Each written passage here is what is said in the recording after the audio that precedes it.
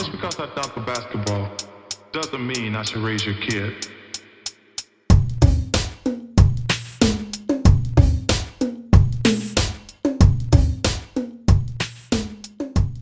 Hi everyone, and welcome back to Dear Adam Silver. My name is Abigail Smithson, and as always, I am your host.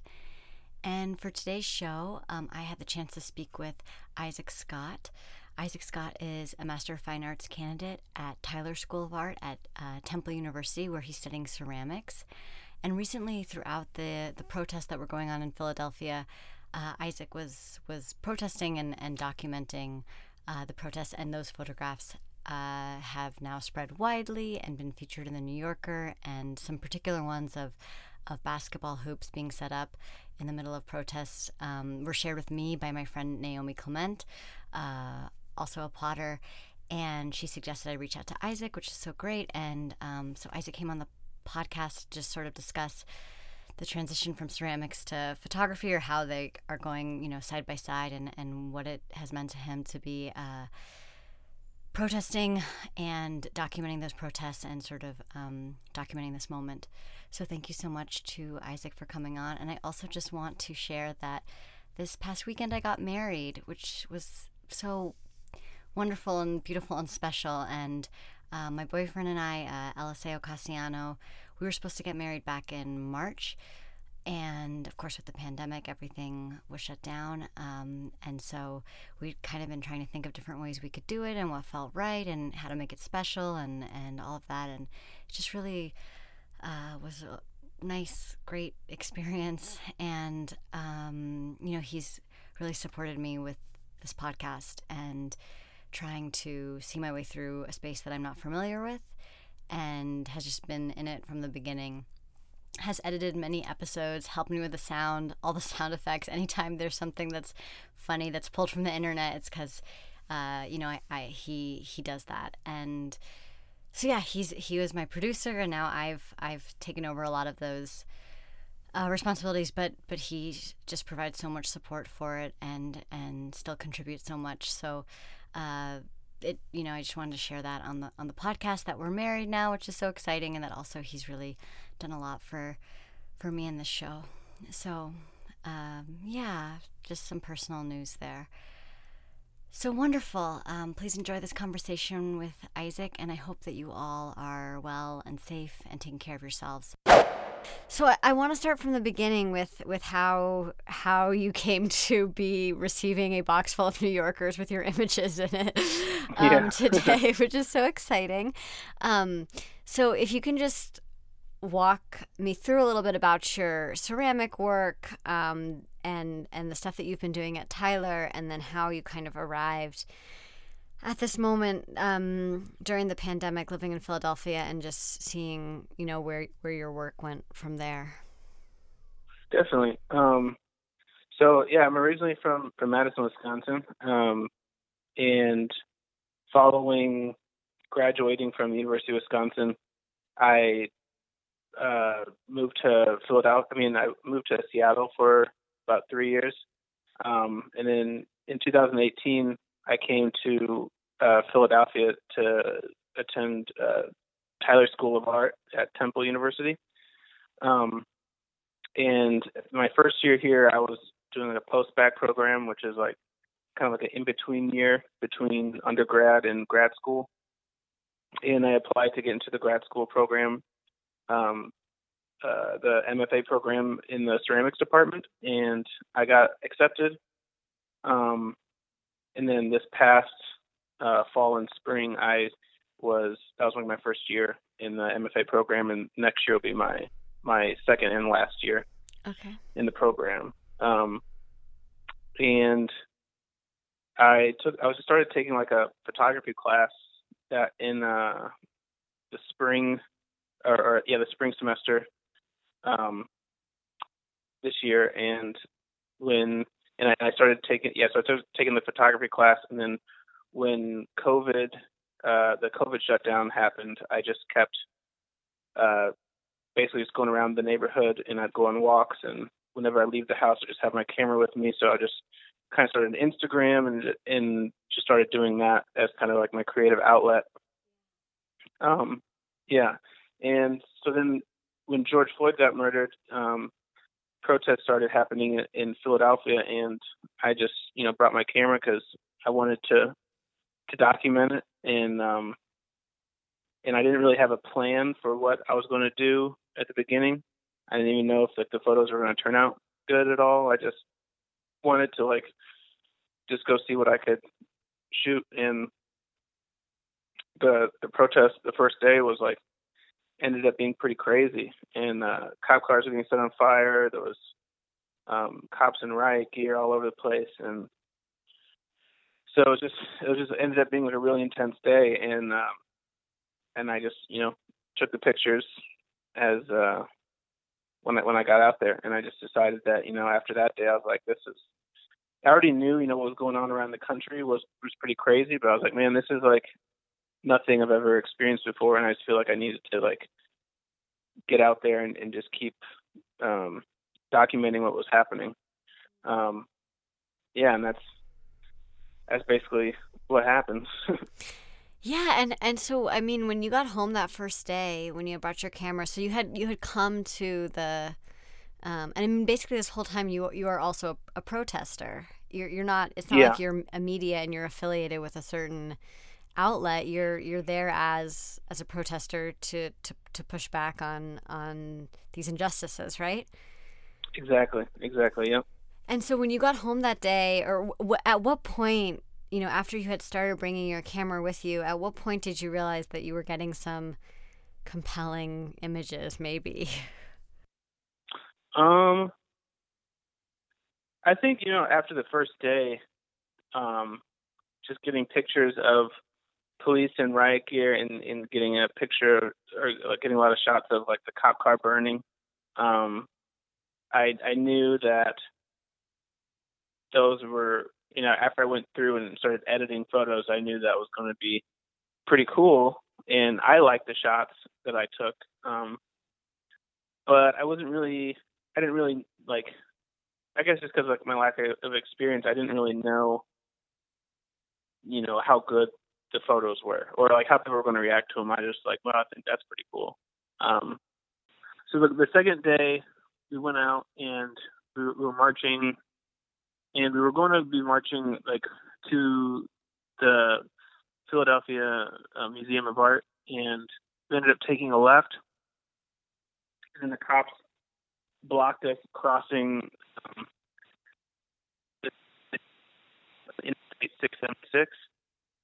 So then, instead of turning back around, we just went out onto the highway. Because it was kind of just the only way forward, really. So we just went out into the highway, and a bunch of people just immediately just started sitting down, and it was super peaceful. We went out there, then people started marching down the highway, Mm-hmm. and then once that happened, cops were immediately surrounding us, and I saw people start running. So I started running towards, where people were running from, and I was trying to ask people, I was trying to take pictures, and I was asking people what was happening, and they're like, I don't know. And then I started feeling the tear gas on my face, even though I couldn't really see it yet.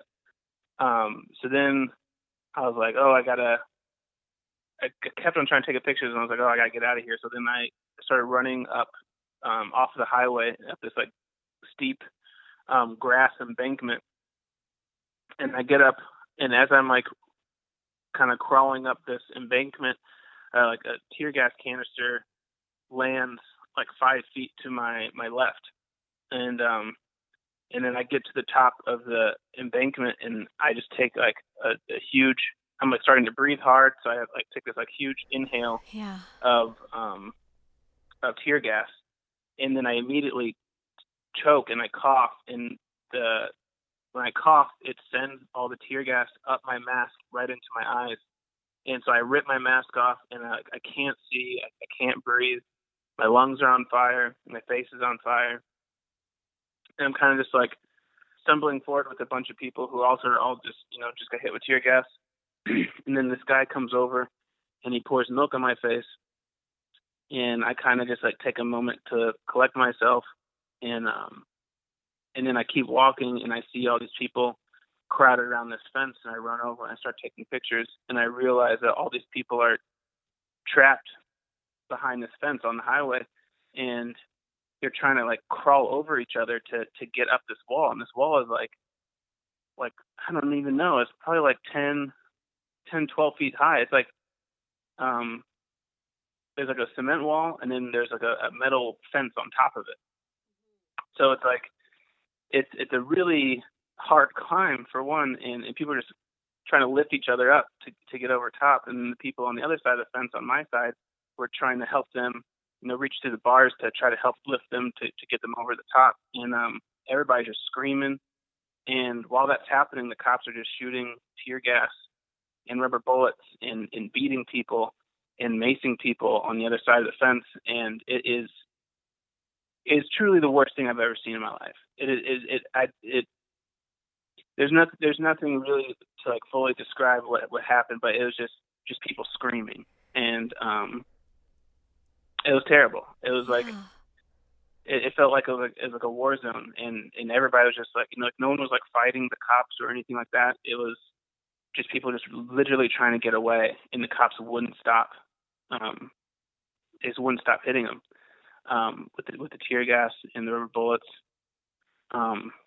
Yeah, it was really terrible. And then so I got a few shots of that, and then I get over to the fence, and I'm trying to get pictures of the cops on the other side. I was trying to get the pictures of like what was happening on the other side of the fence, and I only got like a few shots off, and then we get hit with tear gas on the other side of the fence. So everybody who was trying to help the people escape, they get hit with tear gas, and we all start running.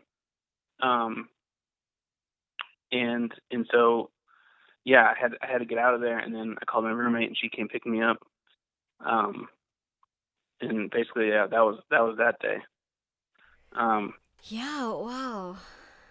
Yeah, so like that was the second day, and like once I got pictures of that, I was like, okay, now I have like this is crazy. Like that was the craziest thing that's ever happened to me, and I knew I had a bunch of pictures of it. I didn't know if any of them were good yet, but when I got home, I knew I had some like really crazy pictures on my hands that needed to be seen.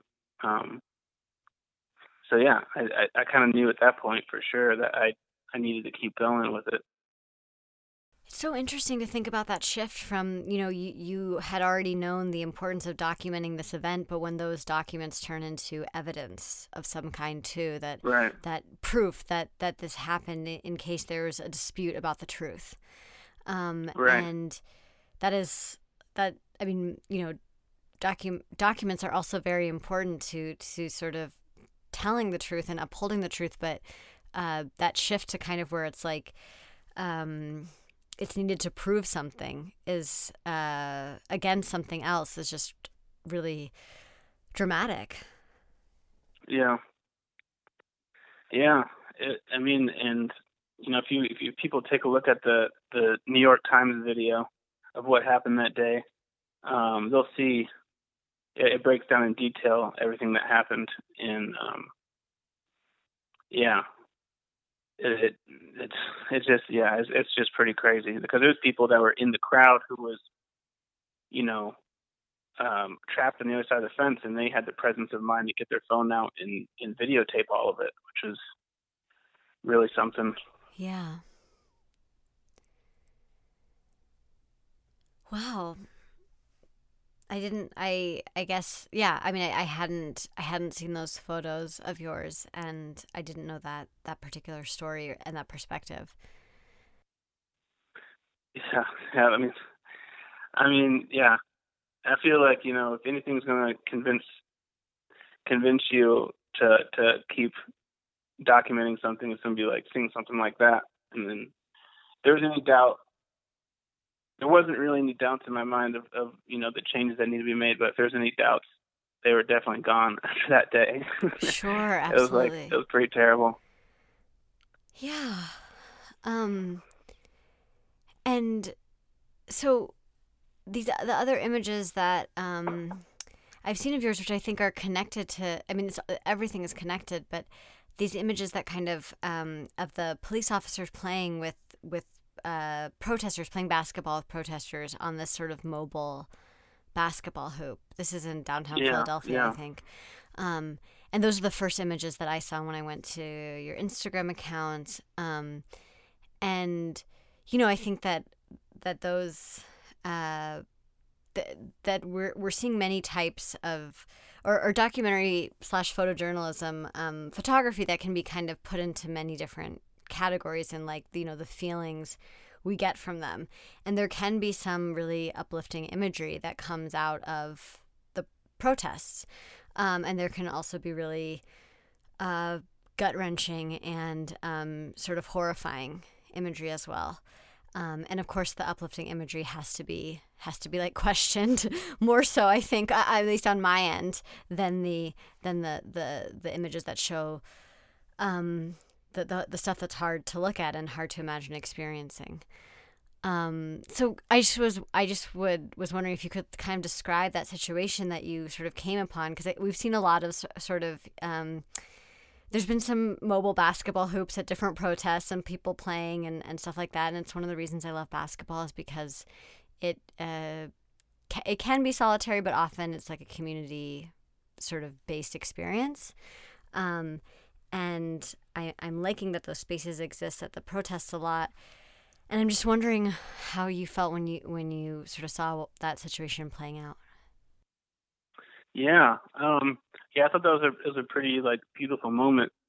You know, there's been a lot of like photo ops that, you know, police and the mayor and like city council people have been taking part in, where they'll be in front of the press kneeling with protesters or something like that, and then turn around and say, "Oh, we can't really do anything for you." So it's just been really frustrating, because it's like these like fake moments of solidarity. But I felt like when I saw these police officers come over and play basketball with these guys, like I felt like it was a really genuine, kind of like beautiful moment. And I feel like there's a few different factors in it too, because like right now, because of the pandemic, you know, all the basketball hoops have been taken off of the backboards in Philadelphia parks across the city, and so you know, there is no basketball being played, you know, and there's no Y's open or, you know, gyms open right now, indoor gyms open right now. So it's like even the cops haven't been playing basketball either. Like basketball has basically been off the table for everybody across the board. And to have, you know, these guys come over, I just felt like it was like a genuine moment of like, dang, I really want to play basketball. Right. And I felt like there's also just like, you know, there's all black men playing. And I felt like, you know, there's this like, you know, cultural significance to that moment as well. And in the way that, you know, like you said, like sports is kind of this universal thing that, you know, everybody can really enjoy. Even people who don't really play basketball enjoy watching it and stuff like that. So I don't know. I felt it was a kind of like an actual genuine moment of solidarity. And and I don't know, you know, who those police officers are, or, you know, what their views on everything is, but I hope, you know, it's I hope they can use their, you know, their power to be a part of the change, because we need, you know, people to be pushing changes right now from every direction. But yeah, I thought it was like a really like beautiful moment, and at the end of it, they all kind of like knelt and, you know, they put their fist up and took the picture together. So it wasn't really like a planned thing at all. It kind of just happened. So I don't really know. Like I still kind of feel weird, you know, doing these like photo ops, you know, with police officers, but it did feel like a genuine moment. So I felt like it needed to be shared. Yeah, absolutely. I mean, I think it's important to see those interactions as well, and I think that what your images, and I mean some other images that I've seen, I mean, I think that sometimes you can tell when things are a little bit more strategic on the people who have the power or the weapons or whatever it is, when they're doing some kind of performative activism in order to calm things down and get through the next couple minutes or the next couple days or whatever it is. Exactly. I think you can tell through the images. I mean, I'm just basing this off of my own experience, of course. And I think that your pictures just made me wish that was something that was like seen all the time. I mean, that it wasn't out of the ordinary for police officers just play basketball with like there were more moments like that felt kind of natural, organic, sort of off the cuff, just happening. Because of course, like, you know, those moments happen outside of protests as well. But it just, rather than standing out, I wish those were the moments that we saw all the time, and that it was the instances of violence that you know, rather than the instances of like camaraderie that were the exception. Yeah. I mean, unfortunately, I just feel it's just the whole way the police are set up to function is why we don't get those moments. Absolutely. And we don't get, you know, broad community policing strategies and de-escalation strategies, or, you know, building community trust. It's very much, you know, whenever I see a cop drive down the street or a cop show up or something like that, it's always, you know, brings anxiety with it, or fear, or when I get pulled over, it's like, oh, am I next? You know,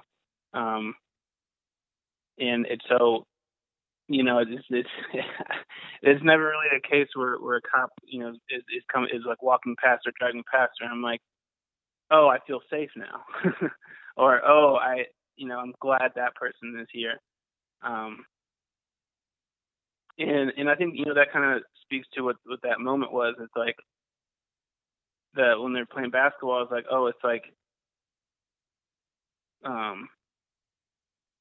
at least for the time, it's like, oh, I feel like we're all on like the same team. Now, whatever they do after that, you know, wherever they go out and do, you know, for the rest of the day or whatever, like, I have no idea. I don't know who these people are. I don't know if they're actually good guys or not. But I think it was like a rare moment where I actually did, like, you do feel like safe, or this is like a genuine human to human experience where they kind of metaphorically put the badge down, you know. And they could have just been like wearing street clothes or something. But it's still kind of a little bit unsettling, because, you know, these are guys playing basketball with guns on their hips. You know, it's really like a strange thing. And but it was an interesting moment. And I'm glad I shared it, because it does have some like complexities to it. Yeah. I still don't know exactly how I feel about all of it, but. And it's so, I mean, it's just hard. Like you're saying, you don't know the stories of these individual cops, and are these individual cops the actual issue that we're up against? Not necessarily. Like, it is the system that has built up and allowed for this type of violent treatment and behavior, and, you know, the how white supremacy functions within a police department, right, and things like that. So even if those cops ended up later on that day doing something that would have been upsetting, or we don't know, it's still like, what needs to change is not them, it's so much bigger than that.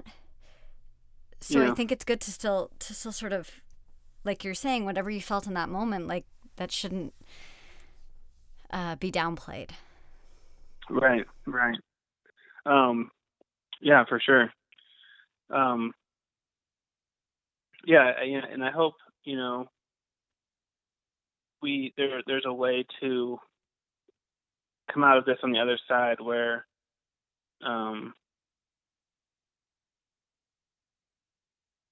there's like a mutual understanding of that. But it's really hard to get there when, the way politics is set up and the way that the cops, their first instinct is to lie and cover their own asses. Really, is just like it really feeds into the us against them mentality, and ultimately, we're against the system, we're against policy, we're against white supremacy, we're against institutionalized racism, and but they are kind of like the embodied part of that Mm-hmm. people want to rail against, and there's definitely those people who need to be held accountable, but it's it's just that those kind of like unspoken policies where they're all going to, even if we think they're good guys or they're they like playing basketball or like whatever it is, like there's this instinct and there's unwritten rules where they have to cover their own asses before they hold themselves accountable for anything. And I think that's just where all community trust breaks down, like every time, and especially amongst Black and brown communities. It's just something that's always been there. So it's a difficult situation that we're in, and we need action from the people like mayors and city councilmen, and I hope that we take full advantage of the opportunity to put the pressure on them to hold these individuals accountable and to make like sweeping dramatic changes to the way policing is even thought of in this country. Yeah, I completely agree. And even last night at this vigil here in Tucson, one of the discussion points was that we're 45 minutes from the border with Mexico here, and that ongoing narrative within American media is how corrupt things are in Mexico, and how poorly run politics, law enforcement, whatever it is.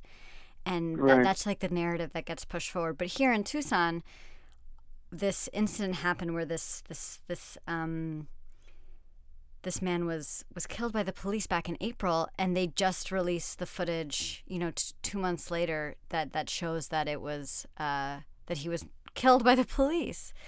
So they're covering up. So I think that really we're like seeing everything kind of come to the surface here, that there's a lot of sort of false narratives that are being pushed forward about what's problematic and where is it better to live and all of these things. And I'm not saying, I don't think because I haven't lived in Mexico or on that side of the border from Tucson, I don't get to say like where I'd rather live necessarily, but it's just this idea that like it's so easy to sort of create these narratives that malign like the unknown, the thing that is just off in the distance, and then not keep yourself in check about that and not hold yourself to a higher standard. And so there's so many different ways that this kind of sort of takes different paths, this form of control and this threat that we have to deal with. And of course, when I say we, like I realize that I'm a white woman. I'm not as much as the police can often make me uncomfortable. It's a very different situation for populations for Black and brown people, and so just acknowledging that that the police are set up to protect some people and not others, and it seems like it's all being just cracked open, and everything's kind of just it's the same as what happened during the pandemic. Like, we were seeing such disparities by how people were affected by the pandemic, and we see that with the policing as well. For sure. Yeah, it's a it's a it's a problem that's been here for as long as basically the country's been here. Before and, hopefully, and hopefully we this is like one of those opportunities that we get to take another step forward, like together. I just think we've had there's just like kind of moments in time where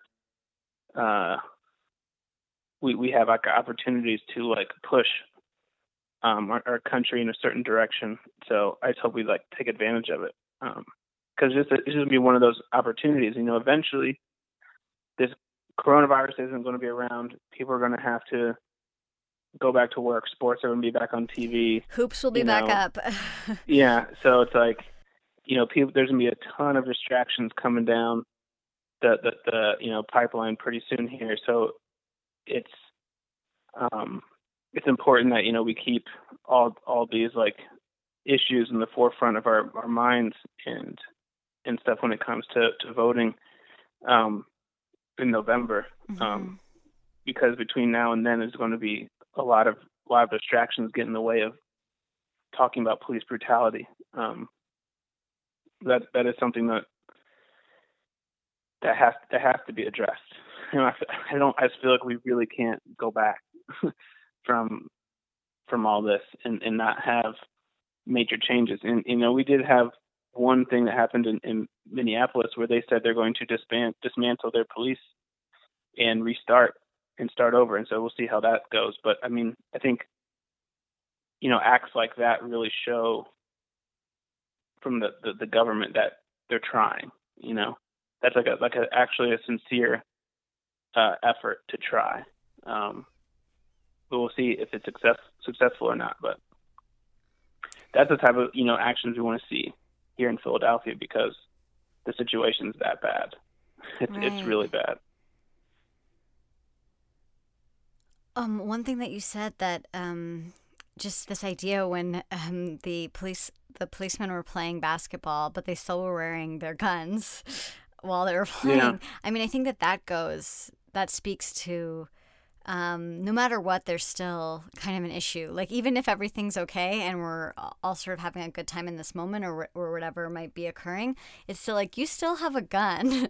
Like, you're still prepared at any moment to potentially use that. And I mean, I think that would be across that, someone having a gun on them that's not something that's specific just to police officers that would be intimidating from necessarily. Like, it's just something that just, I think, like, can be sort of off-putting in many situations. So yeah, I think that's just kind of, that speaks to like how many things need to change in order for there to be sort of a real sense of like ease between, I don't want to say police because hopefully there'll be a different name for them someday, but between like people who are there to like protect and serve as they're supposed to, and those communities. It's like hard when people have weapons to hurt you with and they're keeping them close at all times. Yeah, and speaking to the having the gun on the hip thing, is like, I think we have to be really clear about what and who we're dealing with, because these are people who get seem to get the benefit of the doubt. Like, they're these like moral and ethical principled people. It's like it takes 20 weeks to go through a police academy to become a police officer, and then you get a gun on your hip, you get a badge, and you get to go through streets that you've never been in before. You have no idea what the community is like or the culture is like. People who none of them may look like you at all, and you are supposed to protect and serve, and you're trained that any of these people could come at you at any moment and just kill you for no reason. So it's just like those type of things It's just like, why are we giving these people the benefit of the doubt?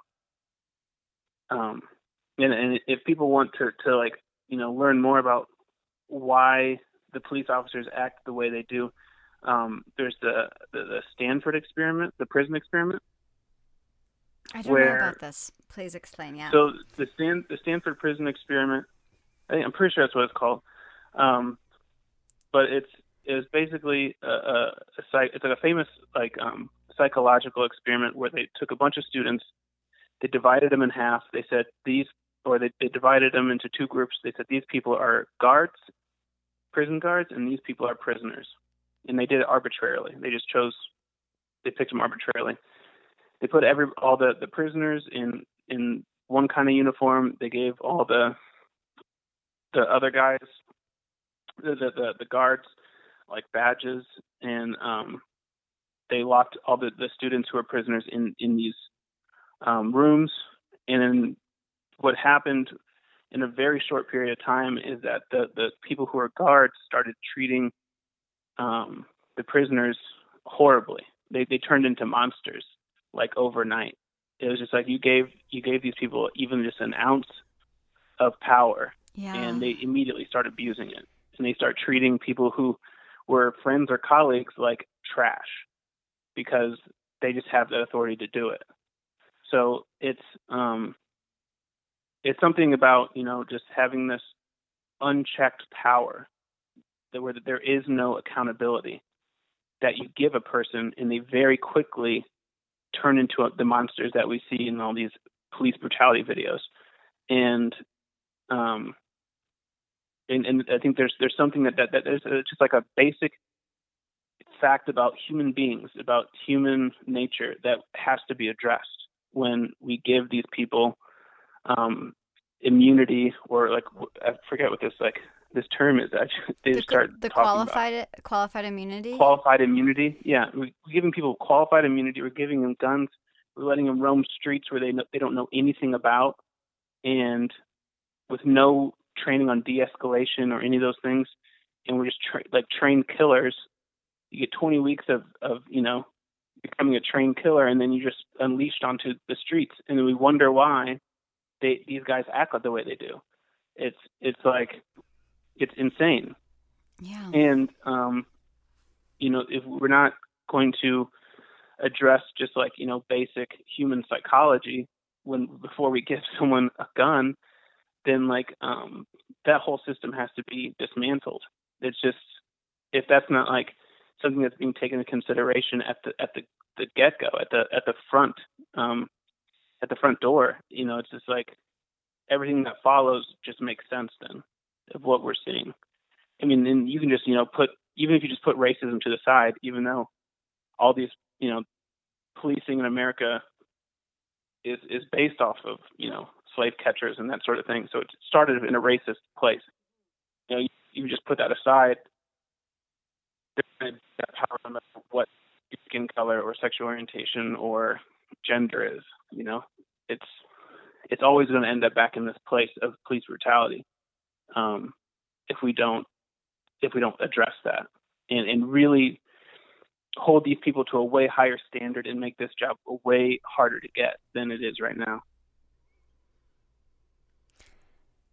Yes, and we see that, some of the most horrific videos that have come out of this age of the past 5 years, past 10 years, have been police brutality that don't involve guns necessarily.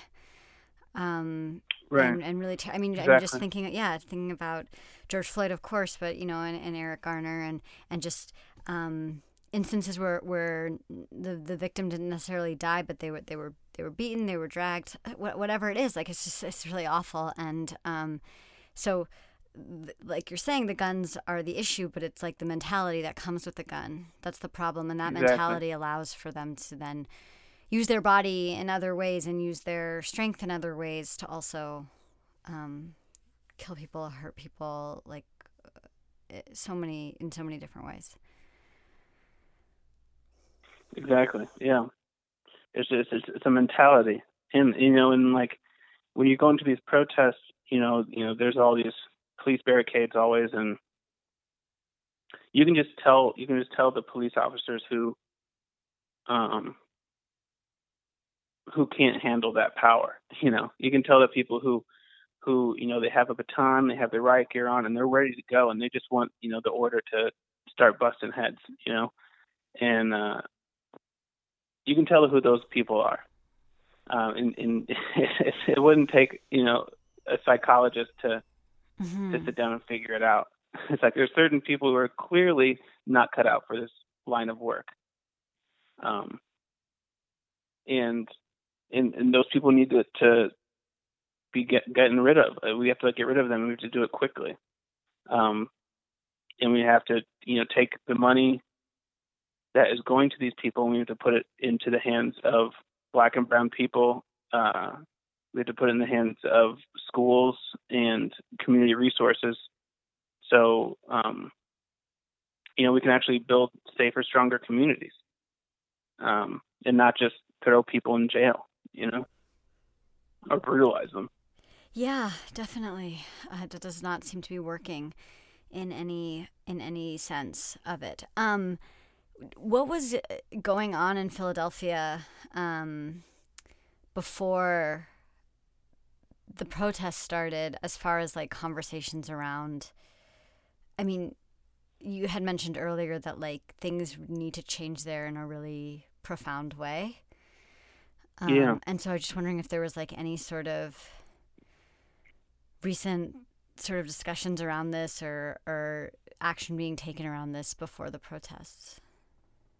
Yeah, I mean, there's definitely, activist groups, and I had even been, in a part of some protests that happened in town prior to the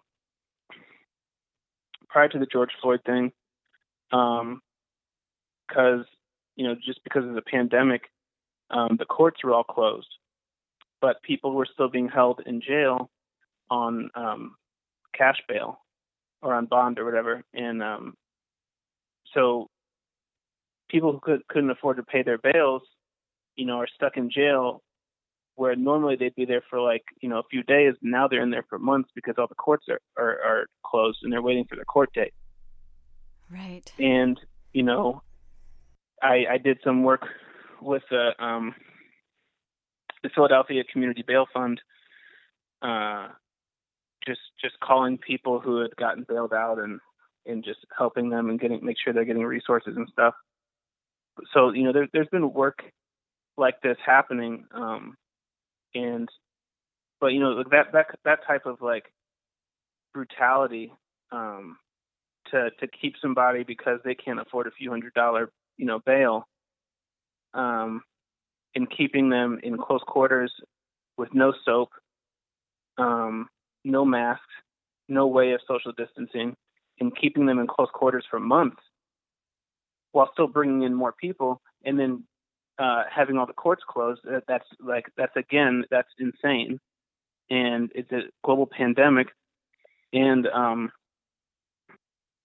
that sort of thing, just is another glaring problem in, the whole policing and judicial system in this country, and especially in Philadelphia, because it's primarily affecting Black and brown people again.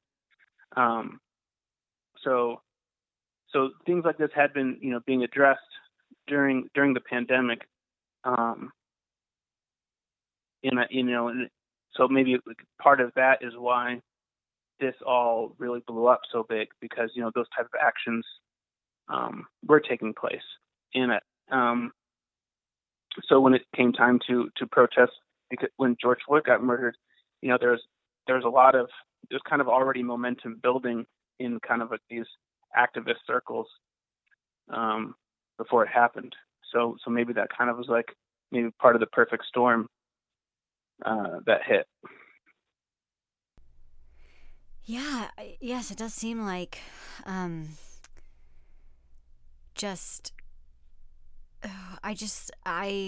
think that if this is so hard to totally encapsulate in one sentence or one thought, but just this idea that so many of the feelings that are coming out of the pandemic, there's so much anger and frustration, and sadness. And I think that that is being amplified through this situation, and in what I hope is a productive way. I mean, what seems to be productive to some extent. Yeah. And it's important because I think that of course, most people I would hope, or a lot of people I would hope, would understand that even the idea of cash bail or the way that, just how many people we incarcerate and who we incarcerate is like that system is not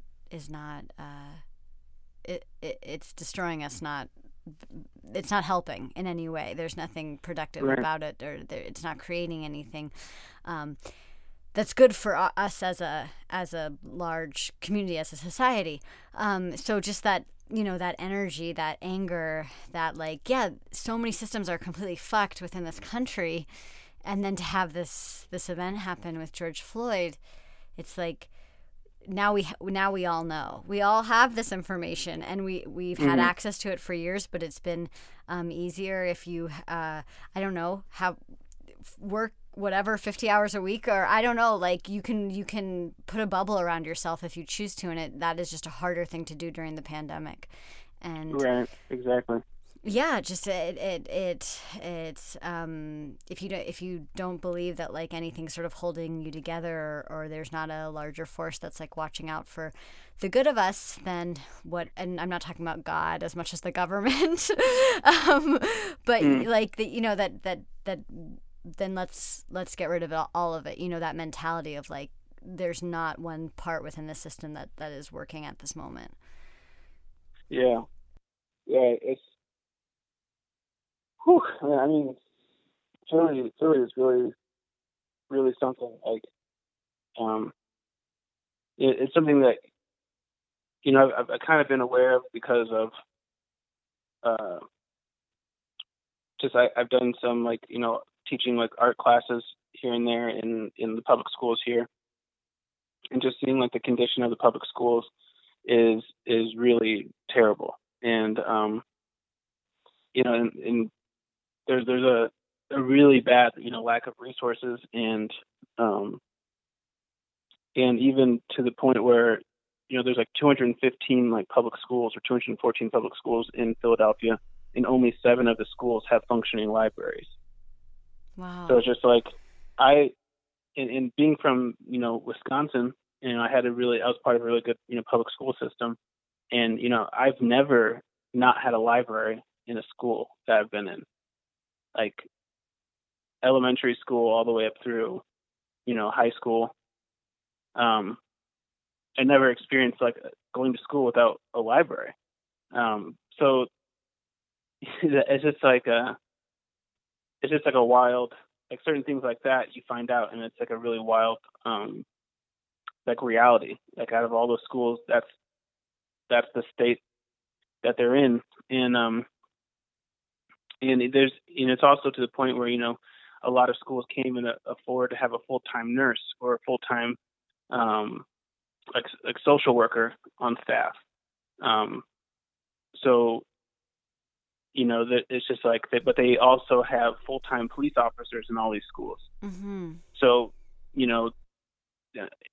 there's a group called Philadelphia Student Union, and they had Sam speak from their group at a protest, and they described a story where this kid died at school because the nurse, there's a part-time nurse, and they weren't there that day, and the kid had an asthma attack, and the police officer came to the room, and they didn't know what to do, so the kid died. So it's just the situations like that, you're just well, what good is having these police officers around and stuff like that when the people who are actually going to keep the students safe or protect them, nurses or social workers or people who can de-escalate situations and stuff like that and are trained in those things, aren't at the school, and the school can't even afford to apparently provide that for the kids. Right. But you have a police officer, even to the point where a police officer is the one who has the keys to the bathroom. So the kids have to, get a bathroom pass from a teacher, and then take their bathroom pass to the police officer who has a gun, who's walking around with a gun, Yeah. and they have to ask them if they can go to the bathroom. So it's just like, it's stuff like that. It's like, what? There's no reason for a police officer to have to be functioning that way in a school. Or to, like, honestly be in a school, period. So, it's just like, those are the kind of situations that, like, we're dealing with in Philadelphia. And, that's why people are asking, demanding, not asking, but, demanding that they, take money away from the police department and put it into these schools and these communities that, like, desperately need it, that are really struggling, like, really badly. And, yeah. And so I really just hope that, that's what comes, that's what ends up happening. 'Cause, yeah, I feel like people are really motivated to make that happen at this point. Yeah, absolutely. And those are just like those are important. Those are just basic things to ask. Just what you're describing with the bathroom and kids having to ask police officers for the keys to go to the bathroom and just things like that. It just seems so simple and straightforward that if we have to regulate children when and where they go to the bathroom, like, you know what I'm saying, right. as far as having that type of control over them, like, we could make sure that there's no guns involved in that. Yeah, it's really, for real. It does feel like there's so many little things that add up to one big thing. And sometimes it's like, oh, there's this small thing that changed, or, whatever it is. But it's all those things equal the problem. So if you can ask for or demand for specific things, those things will eventually amount to the larger systemic issues. I hope. Exactly. Yeah. Exactly. I wanted to just get back into your work a little bit, and just have you talk about the shift from working with clay. You're still working with clay, but adding photography into that, and sort of if practicing photography and taking photos has informed your ceramic work at all, if it's too soon to tell, or if there's, I know for me that since I studied photography, sometimes like other mediums, photography still feels really exciting, but sometimes other mediums can kind of get me more excited, like when I first start them, just like anything new.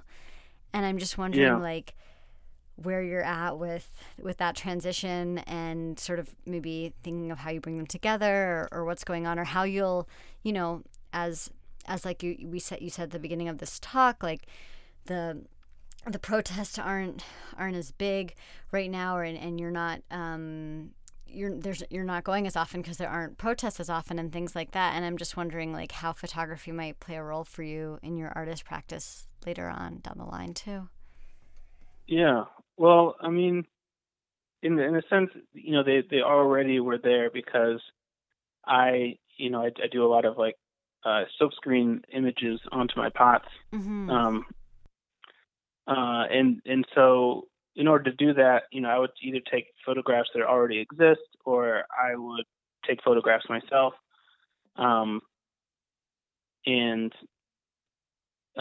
edit them on my computer, and then turn them into like a silkscreen image, and then I would put those images onto my pots. So that was kind of already a part of my practice, but I wasn't really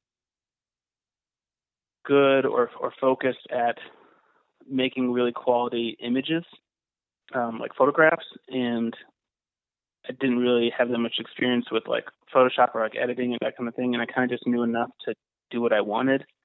But I'm really interested now in seeing how this new work kind of can come back into my ceramic practice, and in what ways it does that. Or maybe I could present things,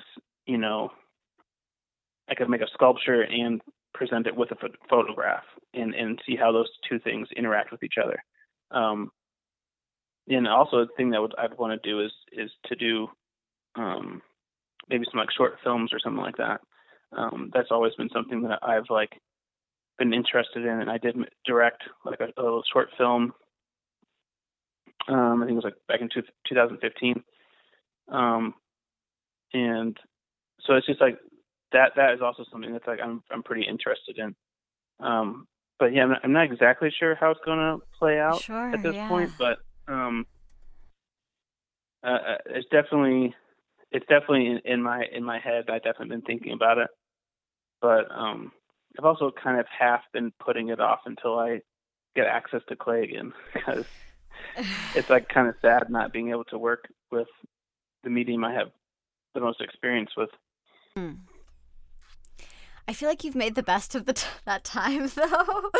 A little bit with, and I mean, I also just feel I'm wondering how. So I mean, like you said, you were attending the protests just as a protester with your camera, and then the more you were there, the more important it felt to be taking these images, and I'm just wondering how it went from that to when you found out that your pictures were going to be in the New Yorker. Oh yeah. Well, I had been, posting photos for a little bit, and I was getting a lot of great responses from people. So I was like, oh, maybe like I'll actually like the biggest thing I could think of at the time was like, oh, I'll make a book and publish a few copies, and that would be really cool to maybe something I could share and hold on to, and then like down the line maybe one day like a history book will come out and they'll be like, hey, can we use some of your photos? and that'd be really cool. So that's probably as far as I thought about it. And then one day I woke up and the director of photography at the New Yorker had DM'd me on my Instagram account and was like, hey, like, we love your photos and we would love to include them in our next issue. Can you like get back to me soon? And I was just like, what? And I thought it was fake, so I like Googled her. It's Joanne Miltner. Mm-hmm. So I Googled her and I was like, oh, I guess it's actually the real person. And by the time I did that, she had already emailed me and texted me. And and I was like, okay, I guess this is like a real person. And she's like, yeah, but this is kind of time sensitive, so can you get on like a Zoom call with us? And so I had like a Zoom meeting with her and the photo editor who actually found my IG account. And yeah, I talked with him like that morning. Like I woke up at 8 and we had like a meeting at like 9:30. And yeah, and I basically just got the ball rolling. And then I sent them a bunch of photos. Then they're like, oh, do you have more photos about like at this scene? So then I sent them some more photos, and they're like, oh, this is great. Like, sent me back like, just like, this is the photos that we want to use. And then I sent them like the original images, the large images. And then they're like, okay, we're going to send it over to the editor, and then he'll see, what if we're going to include it or not. And then so that ended up being David Remnick, the editor in chief of the New Yorker, right? And yeah, and so they're like, hey, like, he loved the images and he's going to interview you. So I woke up to that call. They're like, yeah, so like David's going to call you soon and he's going to interview you, and then you and then like he's going to write a little thing about the photos.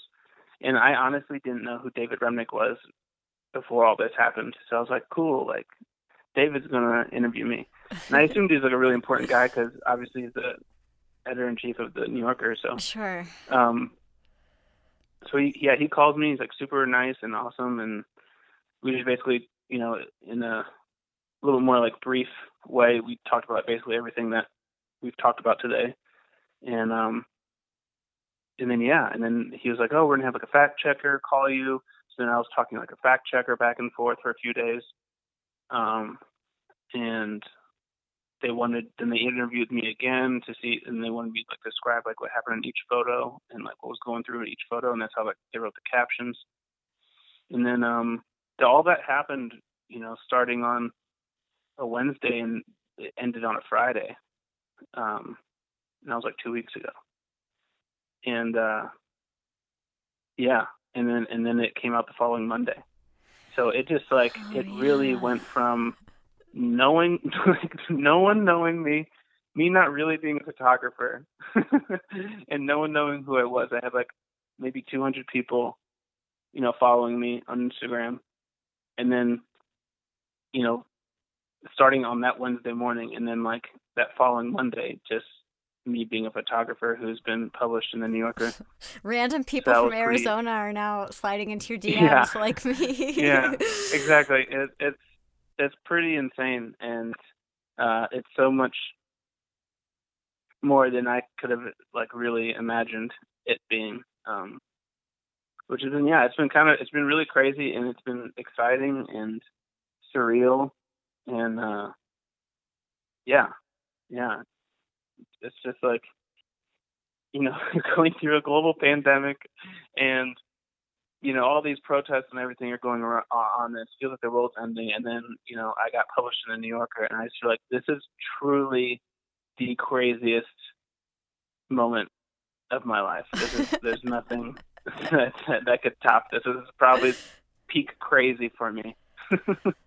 So it's just interesting. I love doing an interview about the interview. I think that's like very meta. I'm enjoying it. Getting like the behind the scenes. It's so amazing to have that kind of power where you can sort of contact someone at 8 and have a meeting with them by 9:30. Like that's pretty incredible.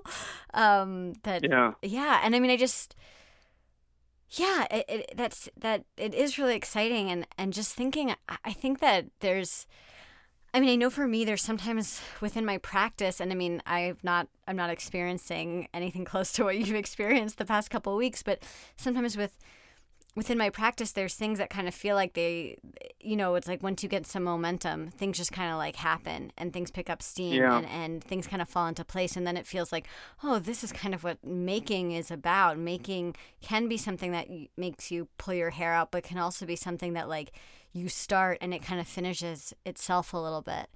And I live for those moments within the practice where you're working hard, but you're not trying really hard, if that makes sense. Mm-hmm. And you just experience, it just seems to me like you've experienced that on such a wild level, Yeah. Yeah. And I think I've been thinking about like what it is that made these photos. And I think it's really just circumstance and where I had put myself. Like I just think that whether or not I'm really good at photography, I just think that like I just showed up, and when you're like, I feel like photography is all just about just like capturing these one-off moments. It's like capturing these just like these really like crazy, just one-off moments that you like encapsulate in time, like you freeze in time. And but those happen all over the place when you're at a protest. Mm-hmm. You're going to see all kinds of crazy people, or like not crazy, but people who look a certain way or dressed a certain way, or you might see cop cars on fire, or you might see a Spider-Man running around with the American flag or something, or you might see someone burning the flag, or so there's like all these like moments that are just constantly happening, and so there's a lot to pull from, and there's obviously a lot of photographers out there right now making a lot of really good work, but there's just so much there's so much content like out there that you're just I feel like that's just like so much of like what happened. So like maybe I do have like a good eye or something, but I think so much of it has to do with the circumstances of what was happening at the time, and just being in it, like being actually a part of the protest instead of just being someone on the sidelines, kind of just trying to just do an assignment. Like I was really trying to like tell the story of like what was happening from my perspective. I feel like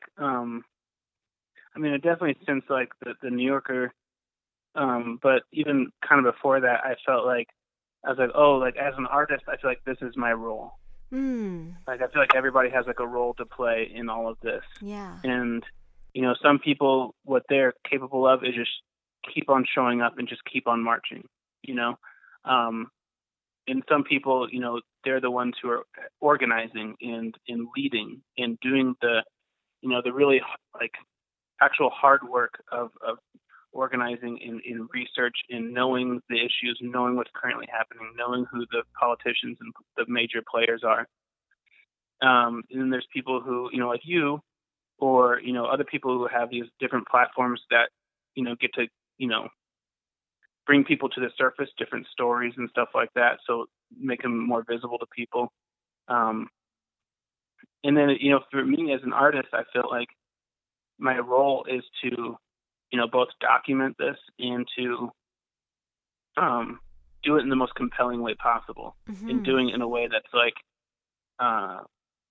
that where I am telling my own story and making sure that gets a part of history, and I get to tell the people stories around me that I'm witnessing. So that also is a part of the history of what's happening. So it's not just CNN headlines or, Fox News headlines or, just different things like that. Like I feel like it's really important for us all to like make sure that, our the people who are on the ground floor, their stories are getting told from their own perspective. So I feel like that's like, artists, that's what we can do. We were really good at, being compelling in the way that we translate information into, or stories or emotions, through mediums or whatever. So I feel like, that can really shift culture, and that can really like change the perspectives on certain issues or ideas and stuff like that. So I feel like that is like my role, and like why I'm out there. So like to do the photography. Well, I'm so glad that I'm really glad that these images exist, and that you were willing to be in the middle of all of this to tell this story in a compelling way. Yeah. I mean, it's been super crazy. Yeah, absolutely.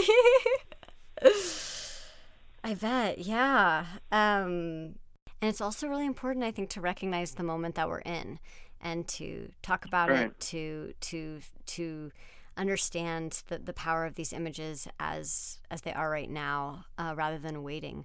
So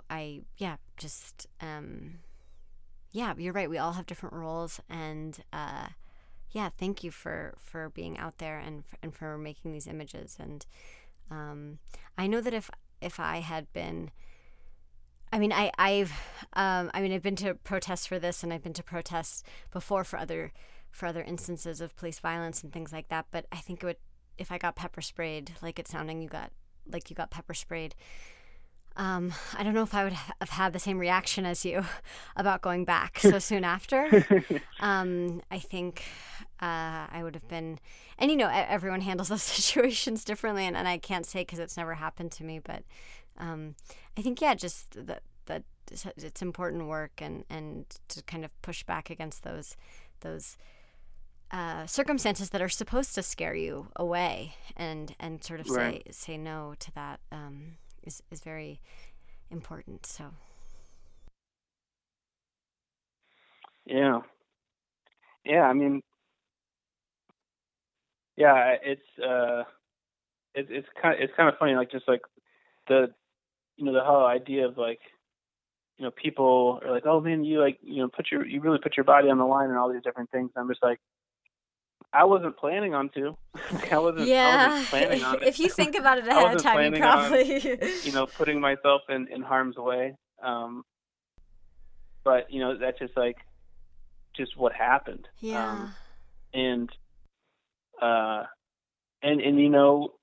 whole like going back after getting pepper sprayed is just like, I mean, I can't really put myself back into the mindset of what happened when I got pepper sprayed the first time, but like, it was just like, it's just something that, couldn't be ignored. It was just like what was happening in the area. Even though I got pepper sprayed, like you couldn't ignore the insanity of what was occurring on the highway on the other side of that fence. So, and I had a camera, so it was either run over and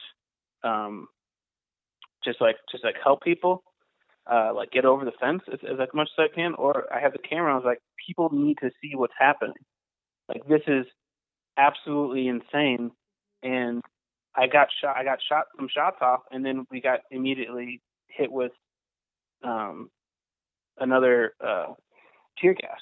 So it was just like some like really split second moments that kind of just like it just kind of just happened, and then I ran. So it was like just things that it kind of just like I was out there and it just happened, and then I ran and I ended up getting like really good shots.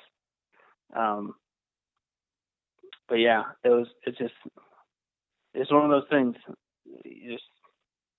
That happened. I kept showing up. Yeah. Good. Well, yeah, I'm grateful for that, and thanks so much for sharing all this backstory. Well, take care of yourself. Stay safe. For sure. And thanks again so much for coming on and sharing. Just, I'm sure that there's maybe a little bit of like trauma attached to some of those stories you were sharing. So I appreciate you being willing, because it's important.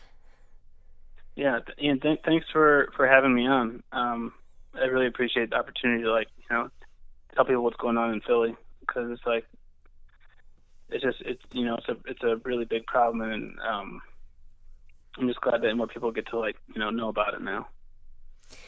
Yeah, and I think that it's really important to, even though most cities are set up the same way and therefore have the same issues, it's still important to know those smaller details about things that you've actually seen.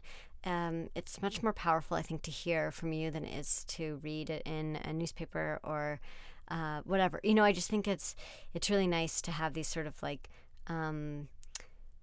dispatches from people who are in the middle of it and not in the middle of it. Like it's like that, that's the place that you live.